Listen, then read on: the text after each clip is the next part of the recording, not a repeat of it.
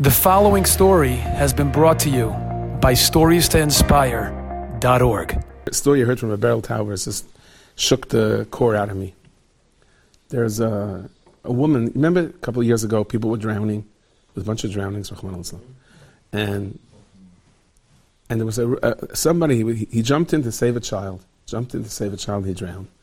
And the Almana took it very hard. No one should be tested. And one of the reasons she took it so hard was, she couldn't rationalize it. He went in to do a mitzvah. How could he drown? How could it happen? She couldn't come to herself, and all the grieving and once she came in and she was like, okay. And her brother said to her, what happened? She goes, she had a dream. And her brother rolled her eyes. Oh, here we go, dreams. No, this is for real.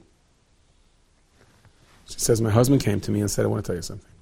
From the day I was born, I was given X amount of years. I had to leave this world on that day. I was zoicha that Hashem said, I'll let you leave the world while you're trying to save someone, because the schus someone has that Hashemayim is beyond. I didn't die because I jumped in to save the child. I had to leave the world. Hashem gave me a schus to do it in the course of saving the child. He said, I heard the message so real that it was so powerful to me. You know, we don't understand everything. Stop trying to fight hashgacha. Do what you can. Enjoyed this story? Come again. Bring a friend. StoriesToInspire.org